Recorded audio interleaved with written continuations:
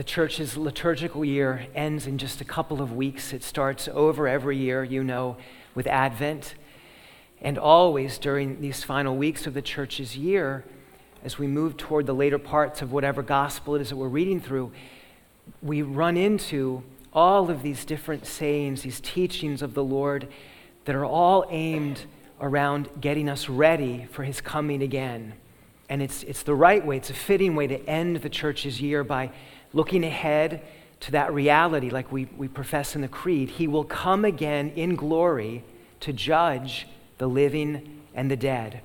Paul talks about that in the second reading tonight.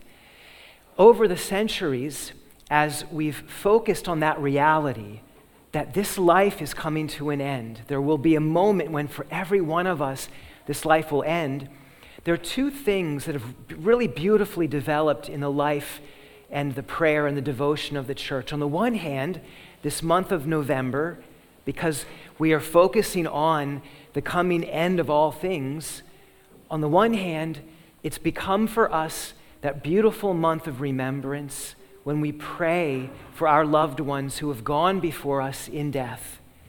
And that is a beautiful, and it's a hopeful, and it's an incredibly comforting thing, that the way that God binds us together, he allows us to not just kind of fret about, what has come of my loved ones, but to be able to pray for them, to intercede for them, to entrust them into the Lord's hands, and to find comfort in that act of putting them into the hands of God's mercy. And we do that throughout November in this month of All Souls. The other thing that's developed is this. It's also become a time for us to look at our own life and to get ready for the end whenever that may come.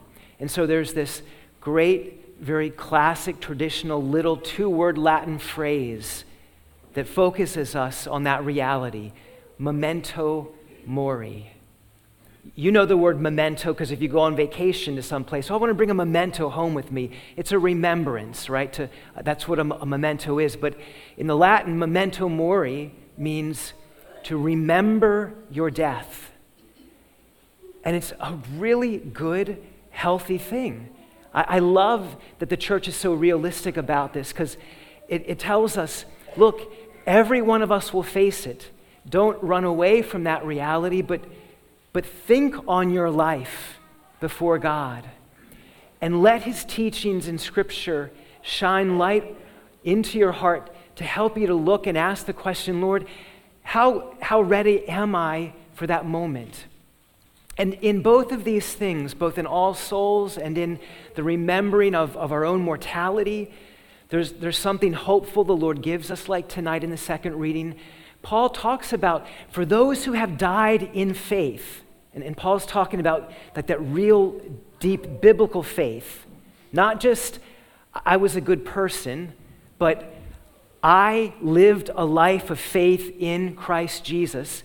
Paul says for those who have lived that life of faith, there should be a certain certainty of being with him forever. And so Paul says to the Thessalonians tonight, you can grieve the loss of your loved ones, but don't grieve without hope.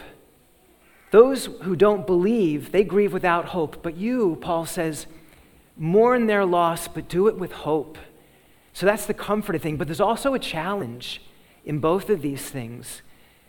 For that remembering of our own death, we know it's not just an automatic thing.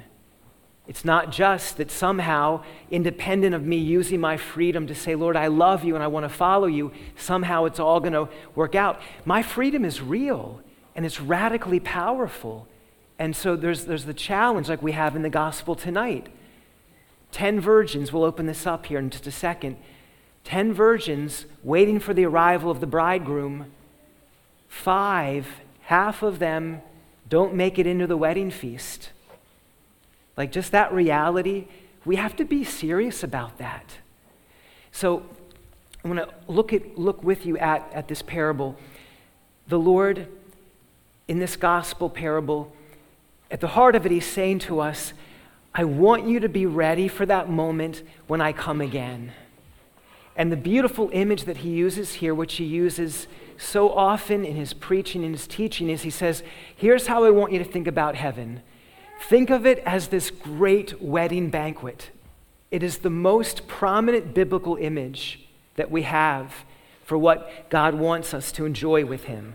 So he says, think about heaven as this great wedding banquet, and my coming again in glory, like we profess in the creed. He says, think of it as I am the bridegroom who's coming for the wedding feast. Now, everyone in his day would have understood what he meant.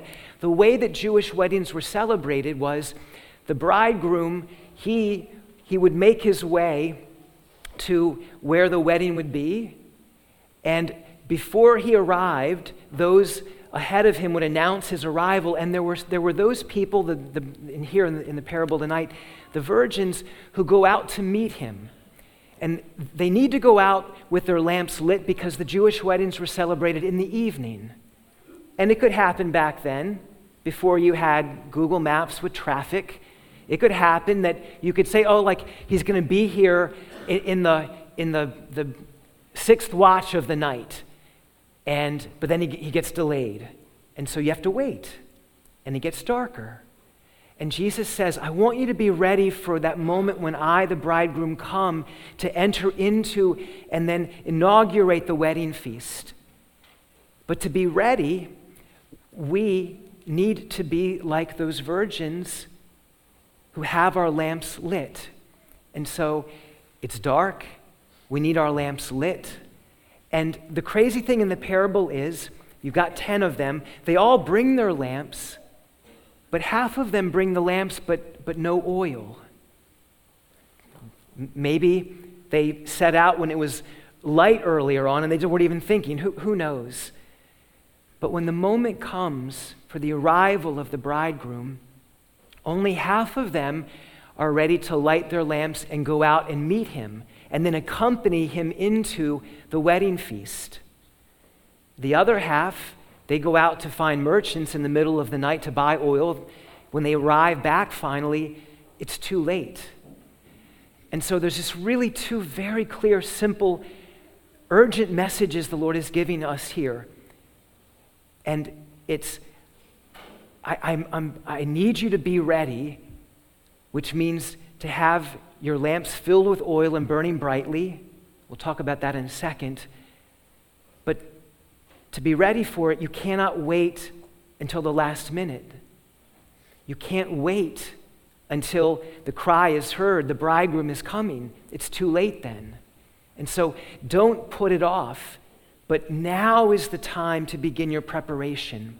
So in the whole history of the church, opening up this parable, Jesus doesn't give any footnotes.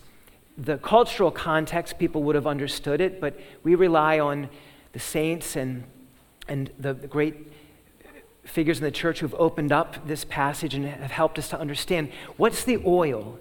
Like, my life is what is meant to be bright and on fire with God's love. Like, that's the sign of being awake and ready for the arrival of the bridegroom. But how does that happen? Like, what's the oil that's needed? And there's different interpretations, but a lot of them move in this really basic direction, that I need to be filled with the oil of God's love, of his charity, that can set me on fire, that can be set on fire, that my life burns brightly. So in a certain way, it kind of goes back to what Jesus teaches us in other places. I've made you to be the light of the world. And a city set on a hill, it can't be hidden. It's meant to give light to all. And same with the bushel basket. So it connects back with that a bit. But the whole idea is, at the heart of it, that we simply right now are putting into practice, we're living out now the Christian life that Jesus has taught us. I mean, it's the whole of living out what it means to be a disciple. That's the oil that's lit on fire that makes my life burn brightly. Like, it's not meant to be like a super hidden thing. It's the way I love God now. It's the way I meet him in prayer and I talk with him heart to heart now. It's the way I love my neighbor. It's the way that I forgive. It's the way that I look for opportunities to serve others, especially those who are in need. It's just the whole of the gospel. Those who are ready for the coming of the Lord are those who just right now are putting into practice the gospel. And I think for us, you're all here at Mass tonight, and so someone might say, well, Father, you're preaching to the choir because we're all here. But we know that it's easy to compartmentalize our life, and I can go to church on Sunday, but that does not automatically mean that I look or act or think or behave like a Christian Monday through Saturday. And so it's that whole big picture.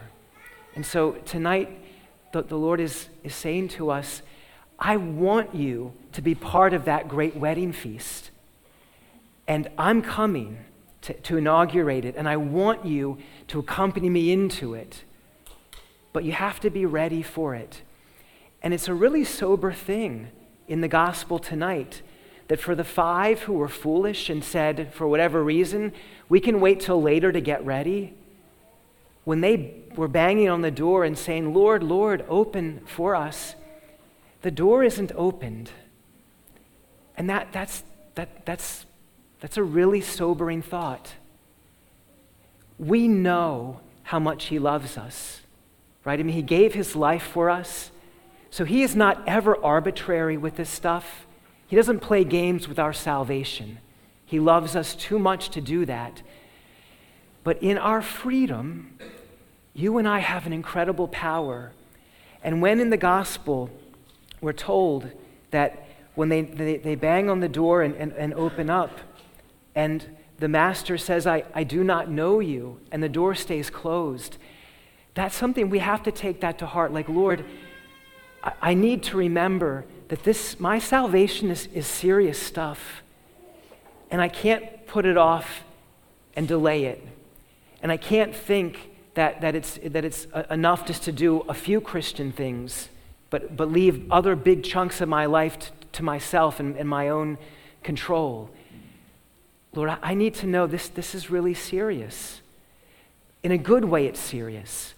Not in a way that's meant to leave us in this place of awful fear, but a seriousness in terms of, Lord, my salvation is so serious for you that you went to the cross for me.